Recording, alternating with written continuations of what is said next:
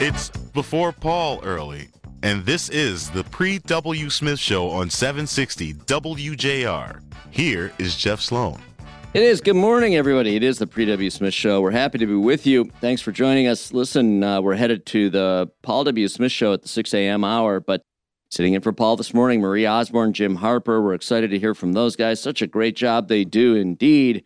And listen, guys, we have a little feature of our own right here on the Pre-W. Smith Show right now. If I were to ask you, Kristen Kay, Mark Pastoria, what are, just say what just comes off the top of your head. Here we go.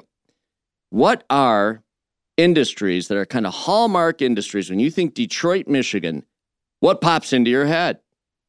Cars. Cars. Mark, of course, cars. Music. Cars. Okay, of course, music. Right.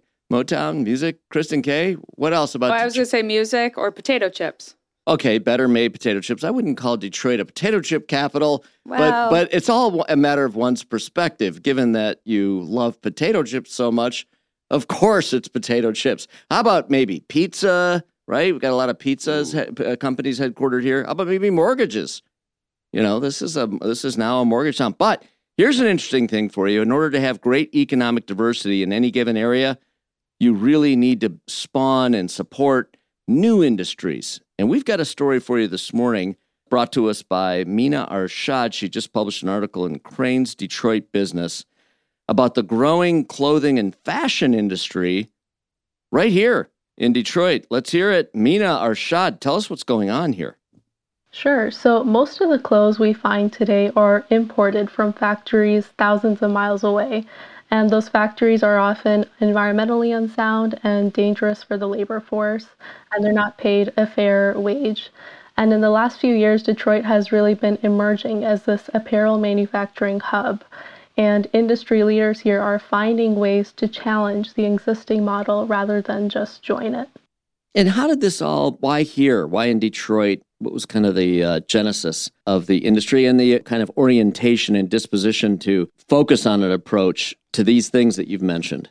Well, I think one thing that's really special about Detroit is that it's a making city. We have a history of manufacturing here. In fact, some of the original workers at some of the companies I spoke to got some of their workforce from people who had worked in automotive. So people who had been sewing like automotive interiors got to work at these clothing factories, which was pretty interesting.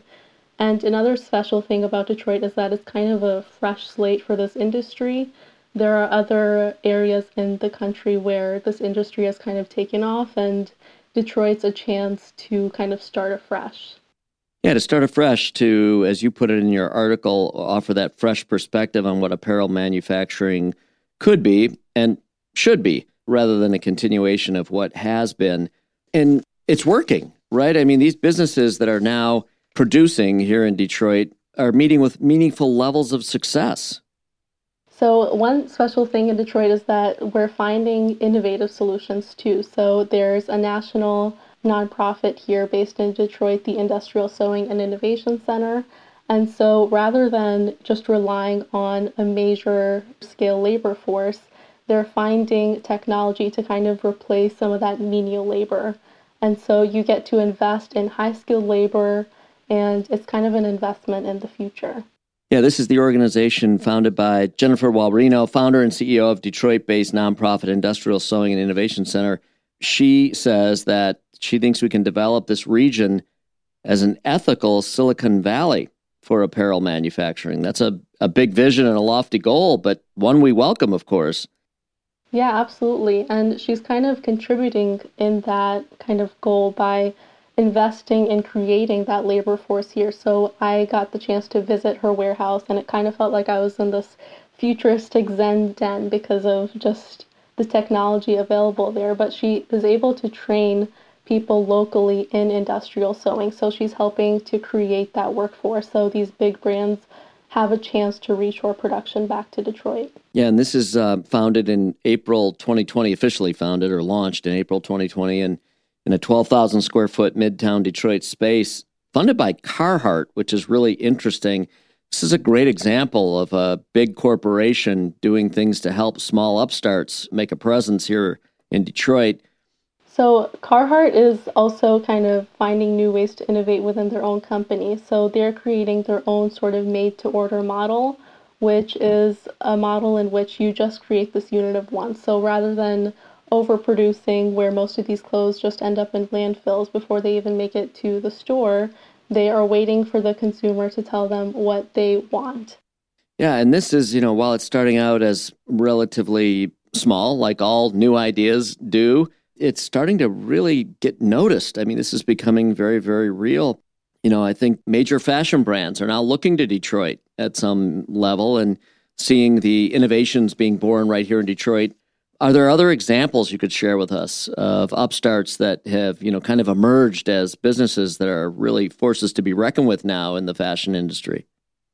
Yeah, absolutely. So I also got the chance to speak with Brenna Lane, co-founder of Detroit Denim, which is a local jean company. They actually have their factory right in the city, which is pretty unusual and really cool. And so they also manufacture each jean according to the customer. So they don't have, a pile of inventory in the back. They are able to custom prepare these jeans, and there's a lot less waste.